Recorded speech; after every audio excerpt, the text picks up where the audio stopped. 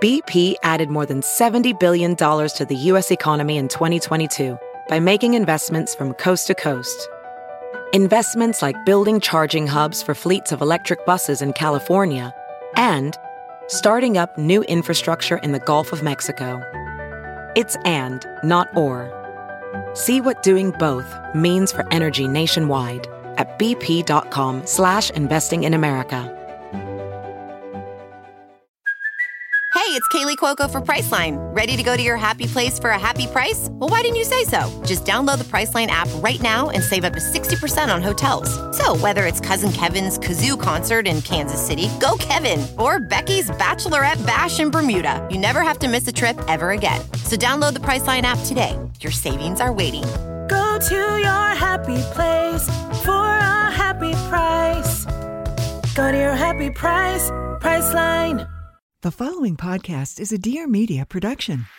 Hey, welcome to the Blonde Files podcast. I'm your host, Ariel Laurie, and I'm here to talk all things wellness. From how to achieve optimal health and well-being to the best beauty tips and everything in between, no topic is off limits, and I'm bringing it to you real and unfiltered. I know there is so much information out there, so I'm here to help you navigate it all. Thanks for listening. Let's get into it.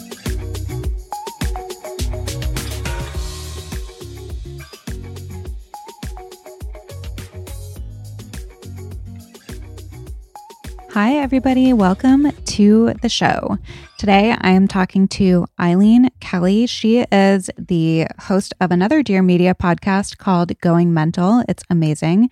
It's a podcast dedicated to destigmatizing the mental journeys we are all on. She interviews some of today's most compelling media figures, influencers, celebrities, and mental health experts on topics ranging from body image to addiction to the prison industrial complex to the fashion industry and everything in between. I went on her podcast. I'm not sure when it's coming out, but I will let you guys know.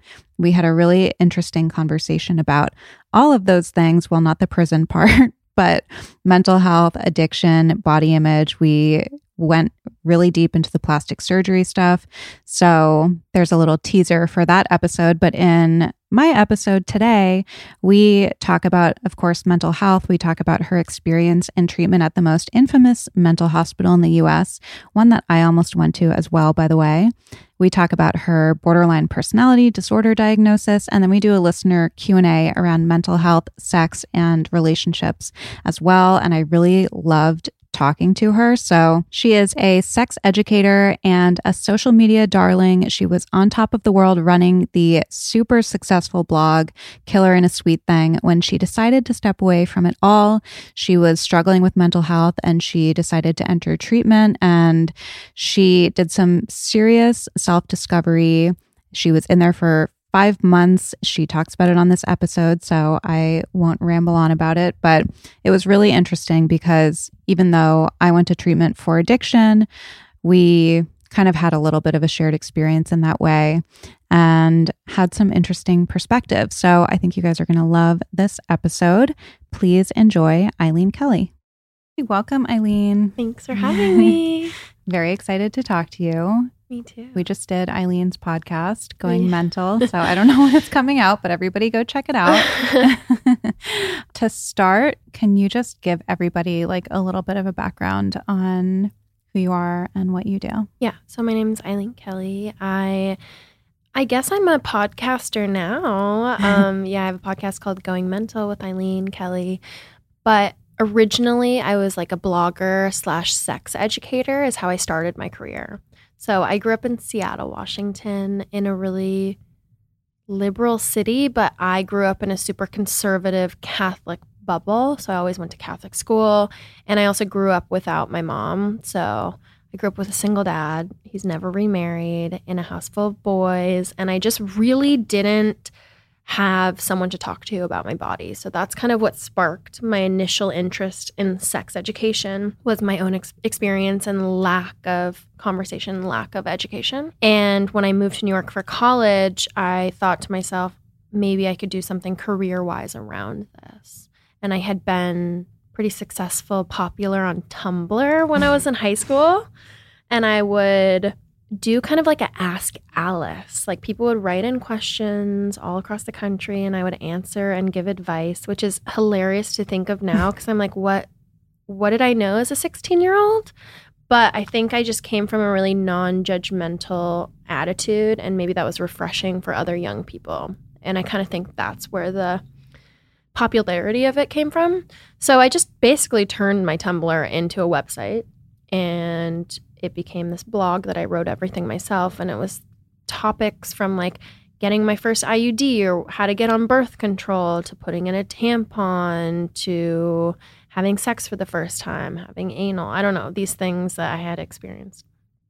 And pretty early on, I noticed I was sharing a super narrow perspective. So I asked my friends to write for me, and it just snowballed. And I had over 100 people writing for me at one point. Had an office in Soho. We did merch. We would do a lot of events. And I would go and speak at universities across the country. So it was like a full booming career. And then basically I kind of had a mental breakdown, stepped away from it all, and went to treatment. That's my shortened version. Short version. I have a lot of questions, but like how did your mental health, if we can kind of rewind a little bit, if you're willing to talk about like when you lost your mom, and then it seems like when you had this online platform and you were talking to other people, you probably got a little bit of like a support from that community, 100%. I would imagine. How did your mental health evolve from the time when you lost your mom through this kind of like Tumblr fame and having this really successful kind of brand to when you had the mental breakdown? Yeah. I mean, so I lost my mom when I was really young, when I was 8 years old, in this really kind of traumatic way. And it wasn't really dealt with.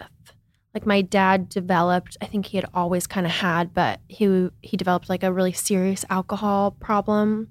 And my siblings are a lot older than me. So I was pretty much an only child, like by the time I entered middle school. So I would say it was just not a happy time in my life. I was a really depressive teenager and just felt like I didn't have an outlet. I didn't have people who I could connect to. I didn't really feel super close to anyone at my school. And yeah, I definitely have always struggled with my mental health. I used to like self-harm when I was like 14, 13, like in middle school. But it was never really discussed with me. Like I didn't know what was going on. I also didn't have the emotional vocabulary or like awareness because no one had sat down with me and talked about it. And yeah, I just feel like I was on this journey. And when I moved to New York, I was seeing a therapist, and like I knew how I felt wasn't normal, and I would always be in these really toxic or crazy romantic relationships. And before I went away, I got diagnosed with my diagnosis, which is borderline personality disorder. And it was kind of from there that then I went to this program at McLean. So now looking back, I'm like, I definitely had borderline, like this disorder my entire life, or definitely like adolescence, probably like 10, 11, 12. And just how I'd react to certain things. And I was very emotional, and I just didn't know that I had it. Can you tell people like how that manifested for you besides like this Can I give you the little like spiel of just what it is? Because I always fuck it up. And when I was in treatment, obviously I knew this like the back of my hand, but like it's been a hot second.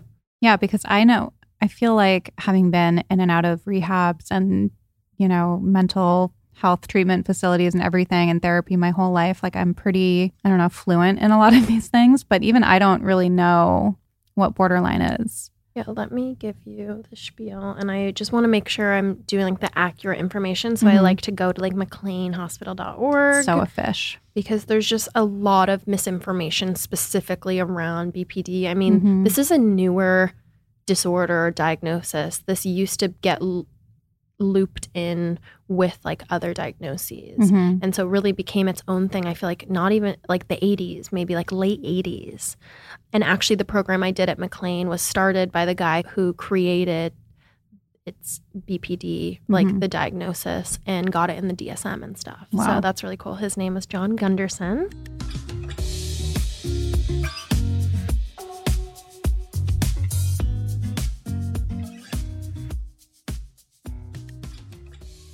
I have been traveling the last few weeks, as you guys know, and I truly don't know what I would do without my Array bloat capsules. These have been my ride or die for a couple years now. And let me tell you, I have not been eating light. I have been basically living on bread and butter and cheese and fish with butter and cheese and tons of desserts, pastries. You guys get the idea. Absolutely amazing. Nothing wrong with that. But it's a lot of really heavy things and things that I don't necessarily normally eat back at home. So the bloat capsules have been my savior. These are a blend of 5 herbs and 1 fruit-based digestive enzyme that target bloat so you feel relief quickly. It addresses all possible causes of bloating. It helps to reduce heartburn, speed up food breakdown, and prevent any uncomfortable digestive symptoms, basically. So you can really just take 2 to 3 bloat capsules immediately after your meal or before if you know that you're going to eat something really heavy. And whether you've just had an indulgent dinner or you just need overall digestion help for your favorite health foods, they can be taken for maintenance. You really can find what works best for you. Array's products have been formulated by naturopathic doctors. They create 100% natural supplements with real results. Before I ever tried them, I thought that it was just good marketing, and they work so well for me. And I've gotten so many messages from you guys who have since tried them and said that they work well for you too. And aside from the bloat capsules, they also have Calm, which I love.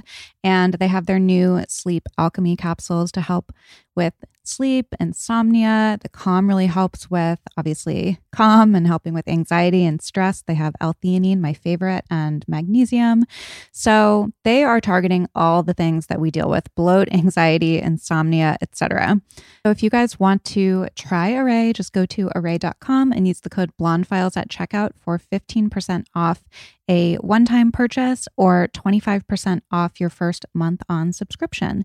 Again, that's array.com, ARRAE.com, and the code is BLONDEFILES at checkout for 15% off a one-time purchase or 25% off your first month on subscription.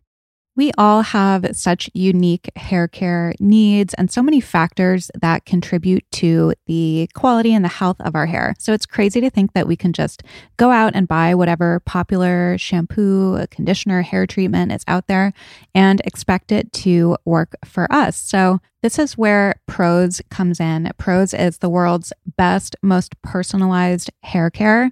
I have seen incredible results using it, so I will tell you a little bit about it. So first of all, Prose has given over 1 million consultations with their in-depth hair quiz, which is how I got started. You guys know I love an online quiz. It can be about anything, but this one was incredible because they asked such important questions that you wouldn't necessarily expect on a quiz about your hair. So not only was it about, your hair texture, length, all of that, but it was asking about your zip code so that they could determine environmental stressors. They ask about eating habits, damage level, exercise, so much more, because all of these things really do contribute to the overall health of our hair. So I got a customized formula and my hair has been so much stronger, softer, shinier. I've gotten so many compliments. And another incredible thing about Prose is that they have a review and refine feature. So I can tweak my formulas for any reason, like change of address, change in hair color, changing my diet, whatever it is.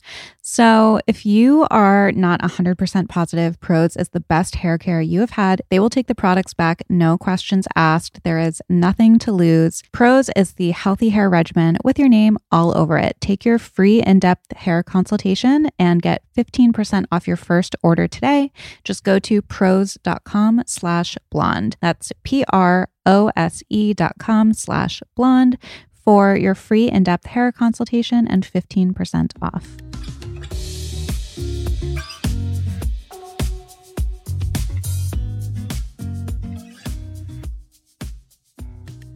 So basically it's like criteria. There's, I think it's like 7 criteria. And if you meet, or maybe it's like 9, and if you meet 7 of them, then you usually have BPD. That's like you need medical intervention. But basically it's a mental health disorder that kind of impacts the way you think and feel about yourself and others. So it causes like really intense emotions. It includes self-image issues, difficulty in managing kind of your behavior, and a pattern of unstable relationships. And it has a really high rate of suicide. So it's the highest rate out of any psychiatric disorder. Mm-hmm. And so kind of the main things, okay, so the signs and symptoms are an intense fear of abandonment is like literally one of the checklists. Mm-hmm. Remember, I had to go do an intake of it and be formally diagnosed to even get into this program at McLean. So that's one of them. And so people with borderline will go to really extreme measures to avoid perceived like abandonment or rejection. Mm-hmm. And that can manifest in different ways for different people. A pattern of unstable, intense relationships. This could be romantic or just like friendships, family. Mm-hmm. Rapid changes in self-image or self-identity. So sometimes maybe like changing your appearance, or depending if you're with different groups of people, maybe like you don't really know who you are. So you'll shift kind of who you are and your personality when you're with different people. Periods of stress-related paranoia. So far, I have all of these, by the way. And the stress-related paranoia can literally be, essentially, when someone with BPD gets really, really stressed out, they can almost have such severe paranoia, they can get to the level of like hallucination. Mm-hmm. Or paranoia of like, these people hate me, they're talking behind my back, and then you can't manage your emotions, and they quickly influence how you react to things. So maybe you're the type to like text someone 100 times or call them, and you're like honestly acting pretty crazy, but you can't help it. Mm-hmm. Like you can't like control it. Almost. Yeah. Impulsive, risky behavior. So this can be gambling, reckless driving, unsafe sex, spending sprees, binge eating, drug abuse, alcohol abuse, suicidal threats or suicidal behavior or self-injury, often in response to the fear of separation. Wide mood swings lasting from a few hours to a few days. So this is where a lot of people with BPD get misdiagnosed as bipolar. That's what this doctor from McLean told me who came on the podcast. And he said the big difference is that someone who's bipolar and is in like a depressive state or a manic state, it usually lasts for like weeks, sometimes months. Borderline, like I could be manic in the morning and be like depressed, not get out of my bed in 15 minutes. Like it could switch off. Mm-hmm. Like they're really quick, fast moving emotions. Mm-hmm. But you can appear almost manic. Right. Ongoing feelings of emptiness. So that's like one of the big ones of BPD usually that you get diagnosed with, is just like feeling empty all the time. And the last one is inappropriate, intense anger, and not really being able to, and that can manifest in different ways. So for me, I was always super bad at showing my anger. Like I think I had anger inside or deep resentments and issues from my childhood, but I wasn't an outwardly angry person and actually had like difficulty. It's interesting because when I hear all of those, I mean, not to like make light of it and joke about it, but I was like, no, I was all of those things for sure before I got sober. And I did get diagnosed with lots of different things. The main one I think was antisocial personality disorder, maybe, which once I got sober, I'm not. No, I don't think you're antisocial. Like these things also just get thrown around a lot. That's what I learned. And like antisocial gets thrown around a lot in the prison system. And it literally affects people's sentencing.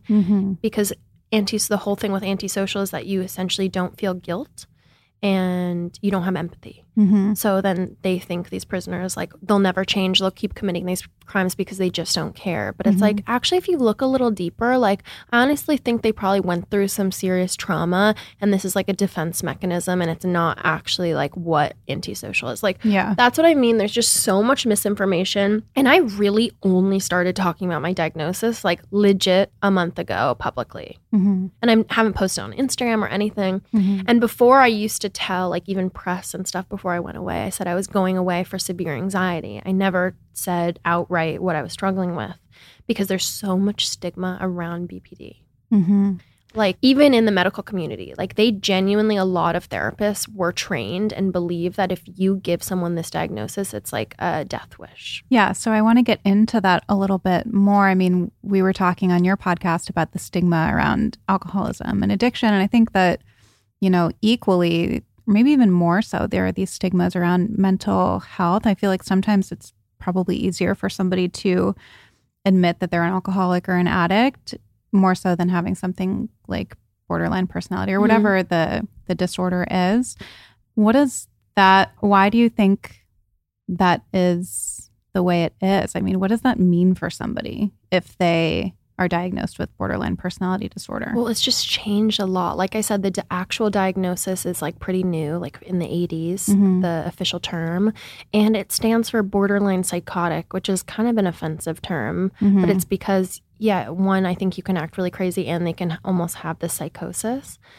But so there's a stigma in the community, and then there's stigma amongst people. I remember when I first got diagnosed, my doctor was like, whatever you do, do not Google borderline. Because like pretty much everything online is wrong. So of course I go.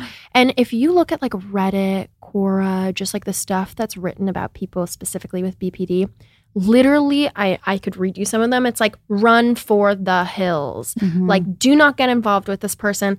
Evil, like they deserve to die, like all of these things.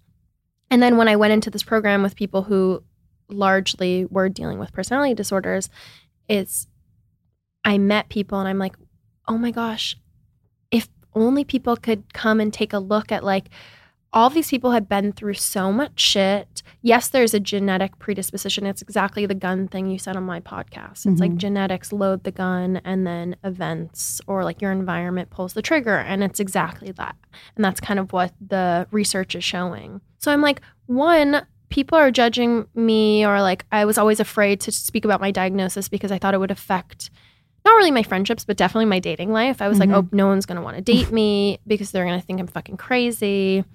And I'm like, no, it's literally a brain disorder. Like if they do brain scans of people with BPD, you have an overactive amygdala and you have an underactive prefrontal cortex. So that means like where your emotions and stuff, that's going in overdrive. And then the front part of your brain that kind of controls the way you react, that's just, it doesn't light up as much. So I'm like, there is a literal genetic brain component here. And then a lot of the time there's trauma. A lot of people have like childhood sexual trauma with BPD, and it becomes this defense mechanism / you're like, I don't know how to manage my emotions because my fucking brain is going haywire.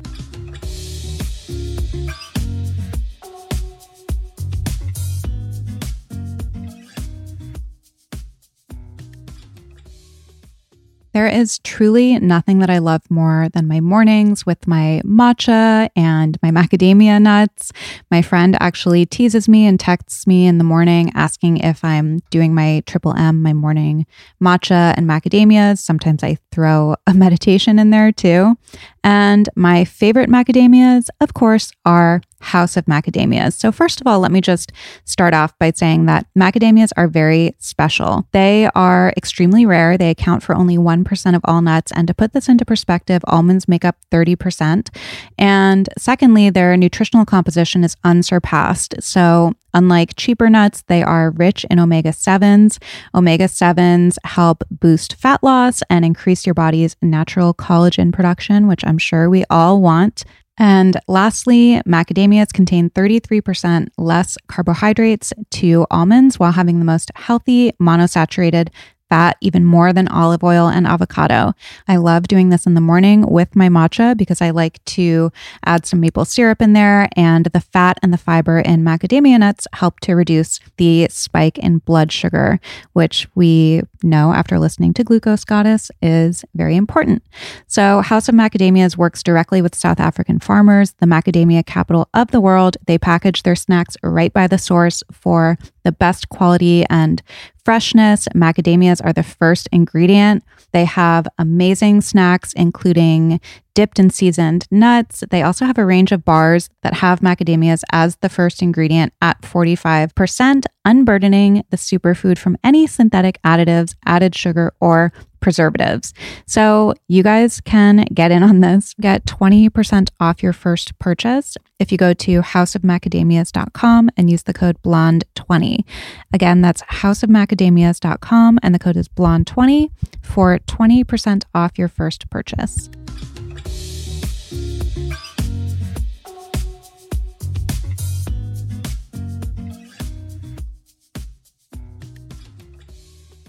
It's interesting. It's always interesting to me, actually, when I hear about other people's experiences and they didn't turn out to be a drug addict or an alcoholic, because I think I can just see it through that lens where I'm like, oh, I had all of those things to some degree, and my solution was to numb. I mean, no, there were a lot of people in my program who had been in rehabs and in and out, and then they found out at McLean that, like, listen, they really think the underlying, like, foundation of some of these other issues were the fact that you were struggling with a serious, untreated, undiagnosed personality disorder. So how did you deal with it before you got... I mean, I used to self-medicate. I had a Xanax prescription for like a year, and / I would just like get it from friends or buy it. And Xanax makes me really manic. In fact, actually, when I was at my program at McLean, you cannot be on benzos in that program. You have to wean off of them before you even enter the program. They do not allow them because people with BPD are already so kind of reactive and uninhibited that the benzos just make that tenfold. Interesting. So I stopped taking those a while ago because they would make me fucking nuts, like genuinely nuts, really angry, like literally like a scary person. Like the opposite of what it's supposed to do. Yes. I would stay up all night. I would want to go out dancing all night. Wow. Like I would become super emotional, and then I would have really bad come downs and like very suicidal. So I haven't taken those in years and years and years. I don't know. I've always dabbled with drugs, but it wasn't so much to numb. It was more just to like, I guess, have fun. And then I was always able to stop. And I never really drank because my dad had drinking problems. Right. And I just saw the way he acted and like our relationship. And I was like, I don't want to be like that in that capacity. So I never really drank that much. I was much more of a control freak and let me dabble with drugs and do them in small doses kind of thing. But I was never told, and like I've met with doctors and therapists, and no one ever thought I had a problem with them. And I still to this day, like I was in Hawaii a week ago. I work with my same therapist from McLean, and I was like, I'm going to do a mushroom trip while I'm in Hawaii. And she was like, okay, just be safe. And like, just know that you're going to have heightened emotions. So like, I just want you to go into it knowing that. Like, I also tell my therapist literally everything. Like I have friends who leave out so many things. They're like, they don't tell them about their sex life or what drugs they're doing because they don't want to be judged. But I'm like, you're paying this person to know the ins and outs so they can help you. So like they need to have an accurate view of what the fuck is going on. Yeah. I probably tell my therapist too much, honestly. I heard somebody say, and this might only apply to like an alcoholic because I heard it in this context, but I think it kind of applies here to therapy as well. And the person said, you need an outside, like unbiased opinion or voice or whatever, because self can't recognize self. So if you're talking to your friends or you're thinking through something yourself, you can't recognize yourself and your bullshit or your habits or your behavior or whatever. Like, so you need somebody like that who can help you see yourself. 100%. And I have to say this one thing. So what's so unique about the program I did at McLean is it basically takes that into consideration, specifically with people who have personality disorders, because their perceptions of things can be off. So if I'm going to my therapist every day and I'm telling her like what's up in my weekly life, so my boyfriend and I got in a fight and this is what happened, I could be totally off. Like if there was a fly on the wall, they could be like, that's actually not what happened, Eileen. But I'm telling my therapist, like, you know, he said this in this tone and like he was just being so mean to me, you know? Yeah. And so what in this program, what's really interesting is I'm living in a house with other people who have the same disorder. And kind of you're like how I explain it is you're a lab rat. So in every room, in like during the classes and therapy and stuff, you have these residence counselors that take notes. And so when I'm interacting with the other women in the house, they're taking notes and saying kind of in their perspective what they think is happening. And then they relay that to the doctors. So when I go into therapy and I tell my primary therapist, like, oh, Molly said this to me, she has these notes being like, wait, Molly actually said this. So it's in real time Uh-huh. that you're kind of working on closing the gap of your perception and reality, which was really cool. / you see people acting out and being fucking crazy. Mm-hmm. And I use that term lightly because I can be sensitive to that term. And you're like, I don't want to act that way. Mm-hmm. And it's like you're mirroring, like you get this real live mirror for 5-6 months and you see like just even the changes. Like I remember towards the end of the program, I'm like, wow, I would see someone have a meltdown. I'm like, I was acting that way like my first couple weeks in, and look at how much I've changed. And like, I don't want to act that way in my romantic relationships anymore. And yeah, I just feel like I've changed so much. Very interesting about having, I'm trying to remember if they had that at any of the treatments that I had. I mean, they definitely had eyes on you all the time. And I do remember my primary therapist would know things and I would be like, how does she know that? But that perception piece is so interesting because I feel like we're all kind of revisionists in our own way because we want to confirm our biases and we want to have this narrative about ourselves and how people treat us and all of this. And I think that if we 100%. were able to see that, like we all have these translators, like where you say something to me and I go, well, that means that, and I apply my own meaning to it.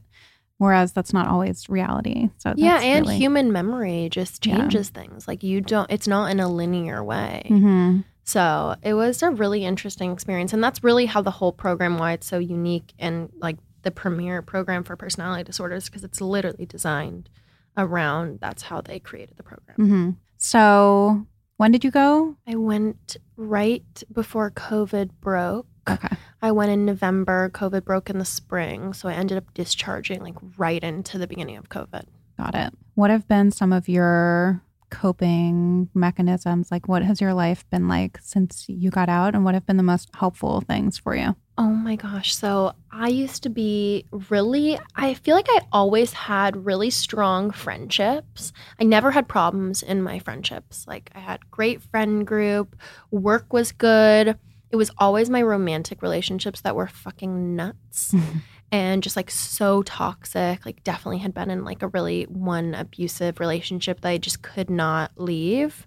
Since coming out, I've been in one serious relationship. Like I dated a guy for a year. We broke up a year ago.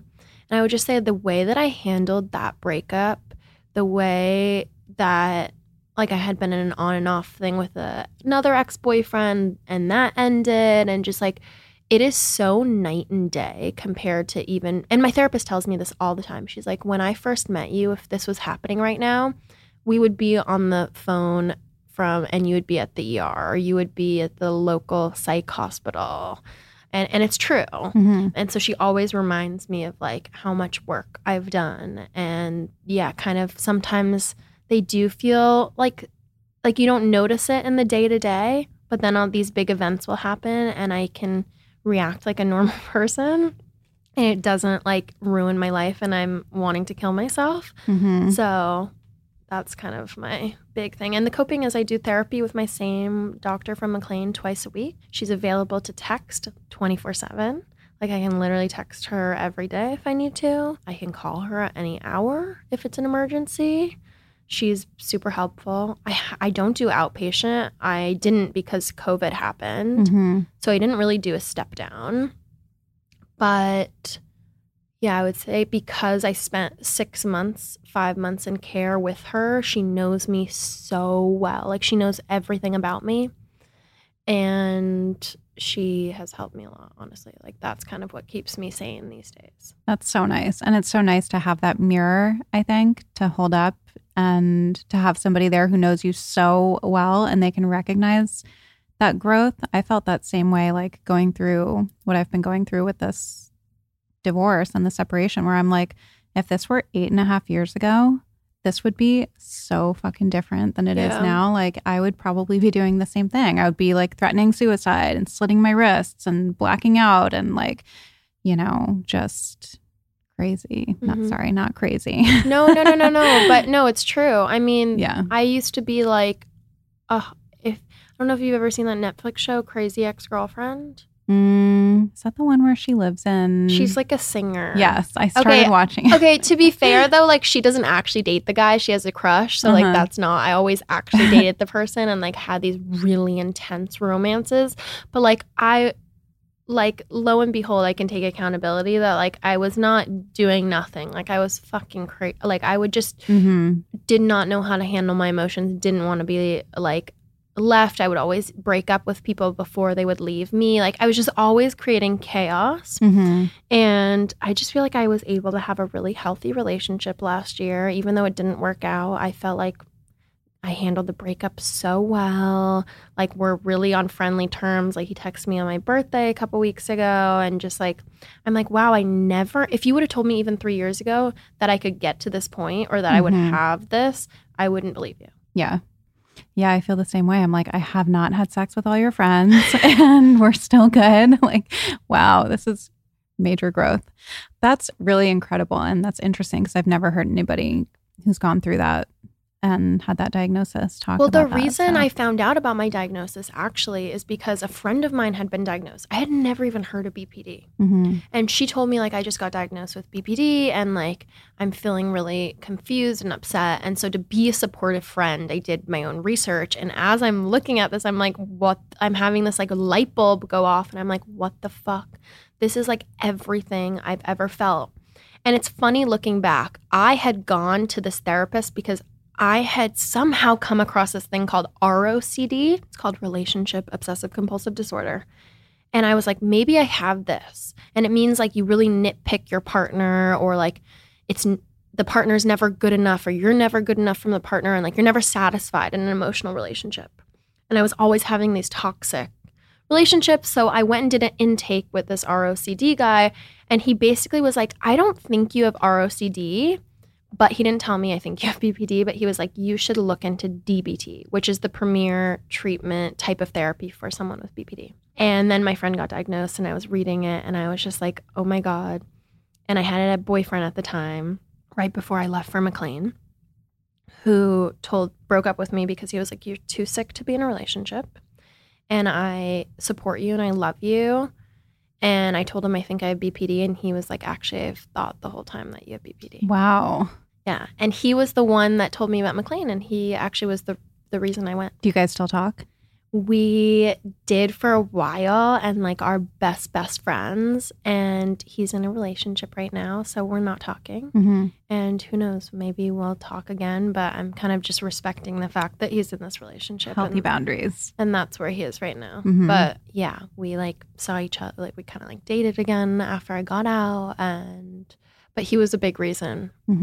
Amazing. Well, I got a lot of listener questions around mental health and sex and relationships. So okay, let's go for it. Okay, well, since we're kind of on this subject, what is the best way to find a therapist, in your opinion? Okay, I've always found them through referral, honestly. But I would like, you can go to like psychology.com or .org, one of those, I forget. You'll know it's the big one. Google it and look within your network of insurance. Just because therapy is really fucking expensive.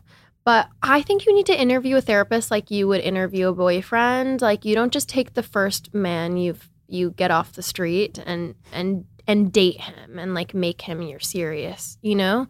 Like you have to know that you get along or you're attracted to them or whatever the fuck. Like there's a laundry list. And so the same with a therapist. Like I think you should meet with a couple. It's usually a free first phone call consultation. And then pick the one you feel aligned with and you interview them as if they're going to work for you. Like, okay, what type of therapy do you do? What kind of patients do you work with? How do you help these issues that I have and go from there? And I think that's something I wish someone had told me when I was younger because I had gone through a bunch of shitty therapists that I did for years and like really didn't help me. Yeah, I had the same experience. I mean, when I was younger, I was going to whoever my parents were getting for me and they were trying to help, obviously. But yeah, you have to be comfortable because back to what you were saying before, like you're wasting your money if you're lying to them or if you're withholding So you need to find somebody that you're really comfortable with. I interviewed people too. And look at local hospitals, local big like universities. Like in New York, you could get a therapist through Columbia or LA, like UCLA, USC, whatever. And usually like big hospitals will have, and those are just like reputable. So I would look in your area. You could also do telehealth, which is like so accessible if you live in an area where maybe there's not a lot of doctors or not doctors for your specific needs. Then you could do, call-ins and like Zoom therapy with someone in New York or LA. Okay, somebody said I got dumped because of my ex's mental health. How can I accept that I can't help who won't let me? Okay, so the ex was struggling with mental health and broke up with him. Oh, that's a tough situation. But I think you just have to know it's not because of you. And also it's kind of like what you said about Al-Anon, of like sometimes you just have to step away and like this person, like if you love them and you care about them, they're on their own journey, and like if they're depressed or whatever, that you can't go down with the ship. Yep. Do you have tips for having sex and having a sex drive while being on SSRI or other meds? Yes. I mean, yes, but in my experience, I feel like my sex drive hasn't really gone away on my medication, which I feel like lucky about. It like waxes and wanes, I guess. But I think honestly, you just have to make time for it, because the less you like masturbate, the less you're having sex, like women's bodies kind of shut down and then you're not as horny. Like it, honestly, like after a certain time, you're just not horny anymore. So it's like, I always say this. I'm always like, the longer I go, the less I care. 100%. So it's and like, then guys are like, what? That doesn't happen to me. And I'm like, so okay, if you make time to like masturbate or like watch porn or whatever you're into, it doesn't even have to be with a partner.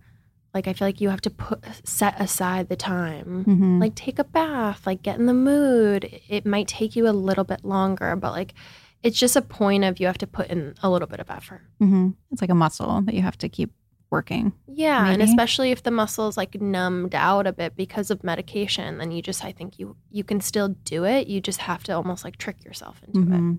And you could also talk to your doctor about that.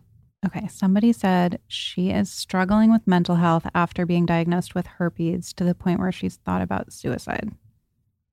Okay, herpes is so fucking common. Like, I need you to go and Google how many people have herpes and how many people have herpes and just don't know about it, because it's literally, what is it? It's like 1 in 4 people or 1 in 3. It's like really crazy rates.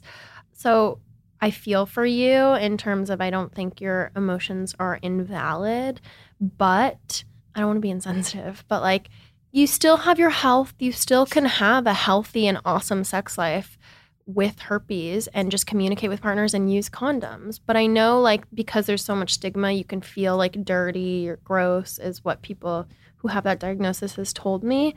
But honestly, as you get older too, you're going to know more and more people who have the diagnosis, or just you have to think about like all the people you know that a third of them have it and they just don't have the diagnosis. Because and there's medication. Yeah, and there's medication that can like help the shedding rate. And if you like don't eat chocolate, or like there's certain diets that can help.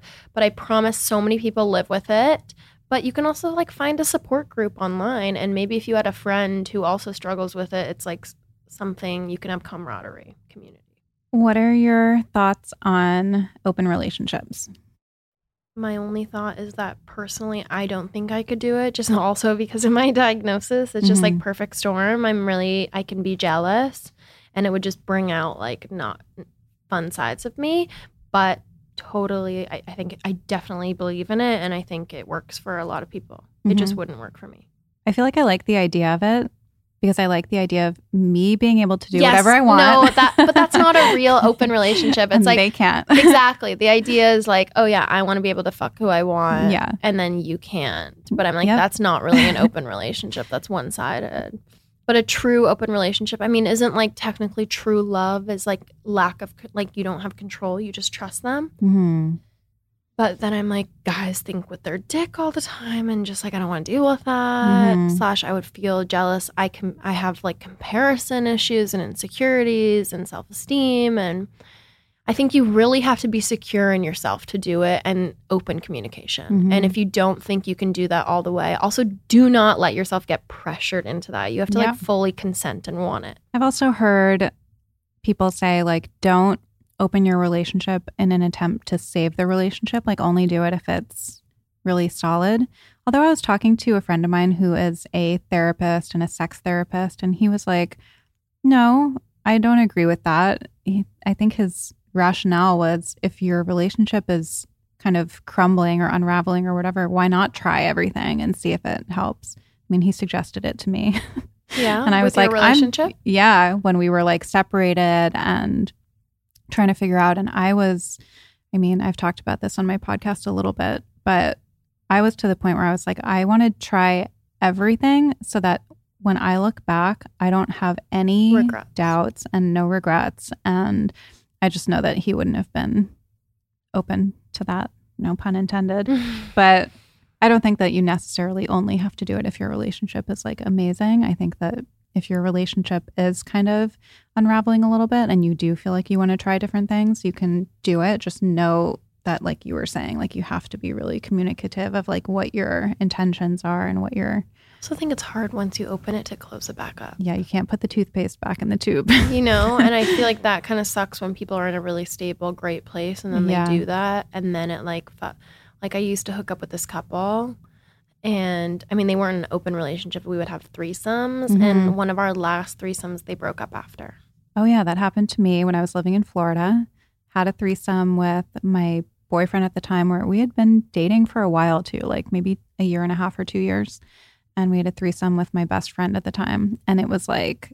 Yeah, you can't do it with someone you know. Relationships. Yeah, you can't do it with someone. You're like, wow, you were like really making out with her. Like you were locking eyes. You were ignoring me. Like it brings up so many things that you don't even know are there. Yeah. It has to be the stranger. Yeah. Well, we weren't really planning on it. It was spontaneous. Do you think having sex too soon kills the future potential of a relationship? I live by that rule because I have so much internalized misogyny. I have friends who would fight me on that. Like some of my best friends, like really don't believe. They're like, oh, if you fuck on the first night and the person really wants to see you again, it doesn't change anything. Who have dated people after fucking the first night. I just know my attachment style and I'm very cautious around, I think because of the BPD stuff, that I never fuck on the first night. What about second? No. I usually like wait. Well, I used to when I was younger. It was always my leverage to get someone to date me. And then I would fall into these relationships where I'm like, I don't even want to be dating this person, but now I have a boyfriend, which would always get crazy. But it's like, I don't fuck people unless they're my boyfriend. And then these guys literally after a week, I want you to be my girlfriend. And then we would date for like a year or something. But now I would say it really depends. And I feel like I'm also in a healthier place of like, I don't have to date everyone I hook up with. Whereas before I really felt like I needed to. So it kind of depends. But yeah, I usually like to make them wait a little bit. But that's just like probably some control thing. I see both sides of it. And guys are assholes. I'm sorry. They really can be like, and I've heard guys who are like, oh, I wouldn't date her if she'd fuck me on the first night. Like there's just so much of that. But to me, it's not so much about what the guy thinks. It's always been just, I don't want to get attached to someone. And then if they don't text me the next day, that will make me feel really upset. So I just want to avoid that situation altogether. This person is feeling insecure about their partner wanting to use sex toys in their relationship. I mean, it's just adding to the experience, you know? I feel like it doesn't mean you're lacking in anything. It's just wanting to spice things up a little bit. Agree. Cosign, retweet. What would you do if sex feels like a chore?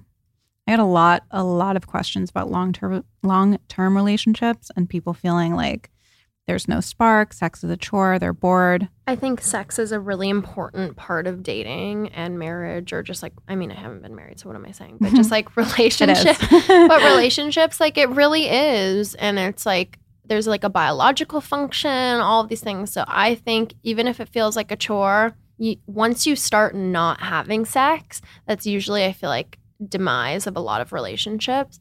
So you just have to put in that effort to spice things up. And whether that's like, oh, hey, I want you to blindfold me, or like you could start really kind of vanilla. You could try new positions. You could do anal sex. Like, I think there's a lot of ways to, You could do a role playing date night. You could like meet at a bar. I did that with this guy I used to hook up with. That was really fun.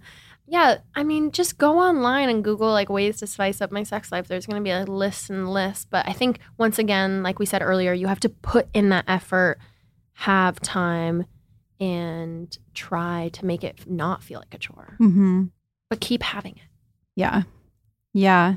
I heard somebody say that the sex is like the salve that smooths over all the other bullshit in a relationship. And it's true. And I think that when that is removed or that starts to dwindle or whatever, you do start being more annoyed and disconnected and all of those things with your partner. Not that you can't have a strong emotional bond and emotional relationship with somebody without having sex all the time, but like it is, I don't know, it is such an important part. Maybe you need a solo trip or like a week away so you miss them a little bit. Mm-hmm.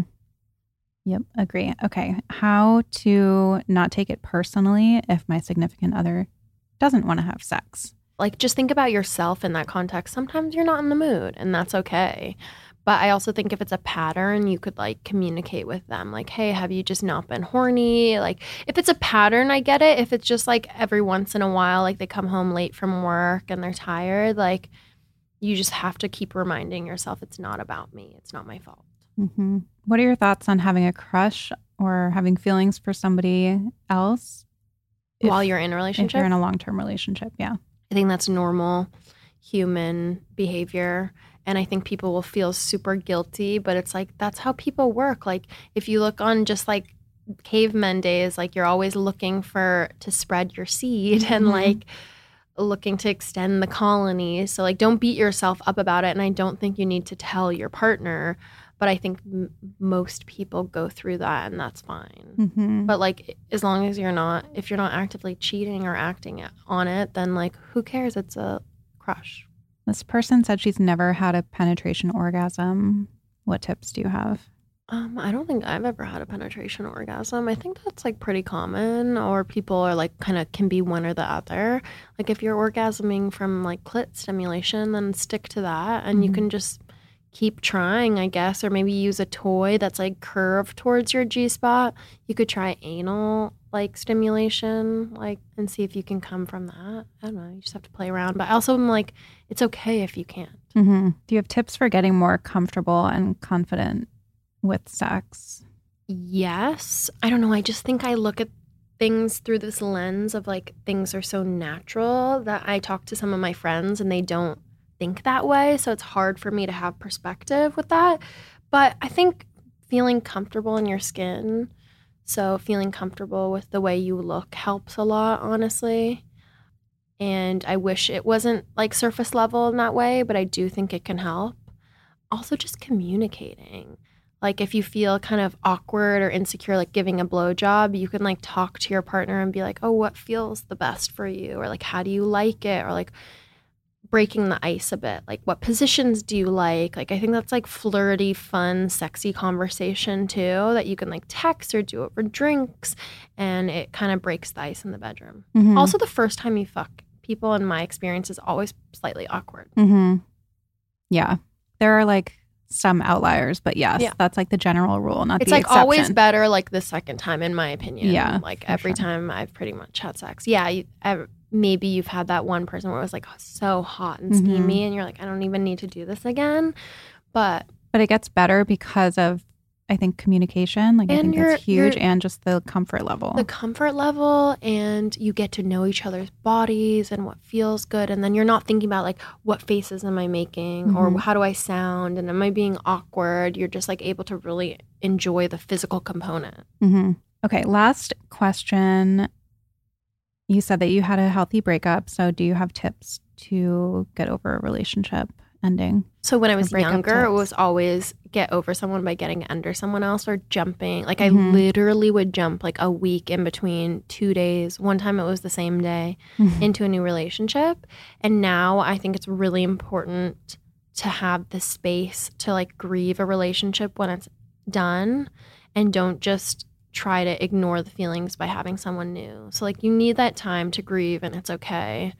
So just giving yourself time. Don't beat yourself up about if you're upset over a breakup, that's normal. And I think spending time with your friends, having a support system that you can openly communicate how you're feeling, and just like feeling the feeling. I think that's huge, like feeling the actual feelings, because I think that so many people, and myself included in the past and a little bit here and there, like in this current phase that I'm in, your instinct is to not feel the feeling and to kind of try to navigate around it and like shortcut your way to feeling better, which never works. Yeah. Because it's like, but I the thing think that going no contact Yes. for like 30 days, a month, because like especially like right after, it's like messy and you're emotional. And I think removing them on social media. Mm-hmm. I heard somebody saying recently, I think maybe it was, so my mom's a therapist, someone that came on my show, but she was like, this having access to everybody's lives and like seeing what they're doing 24/7. is so unhealthy. Yeah. My husband does not have social media. That's thank perfect. God. Yeah. I'm like, this is amazing. But we didn't do no contact initially. And things were like so good that it was like, well, why are we doing this? Like you start to get really confused. 100%. That gets confusing. And then that's where the lines blur. And then you're like, oh, maybe we'll meet up. And then we end up having sex. Yeah. And it's like, the whole shebang. Yeah, it's messy. All right. Well, where can everybody find you and listen to your podcast and all of that? So the podcast is everywhere. It's a Dear Media production.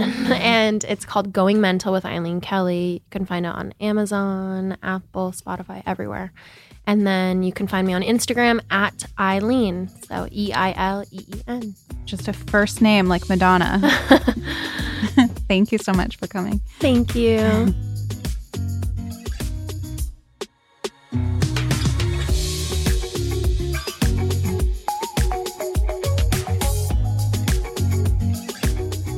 I hope you enjoyed that episode.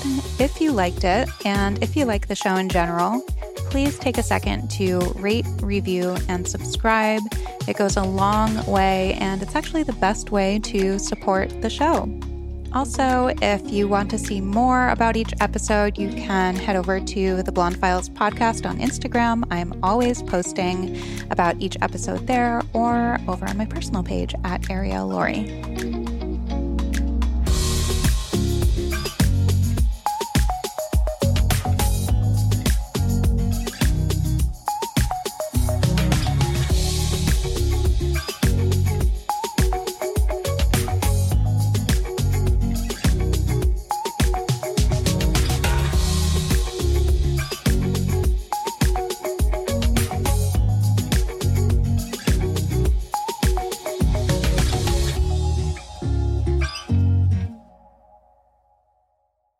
Please note that this episode may contain paid endorsements and advertisements for products and services. Individuals on the show may have a direct or indirect financial interest in products or services referred to in this episode.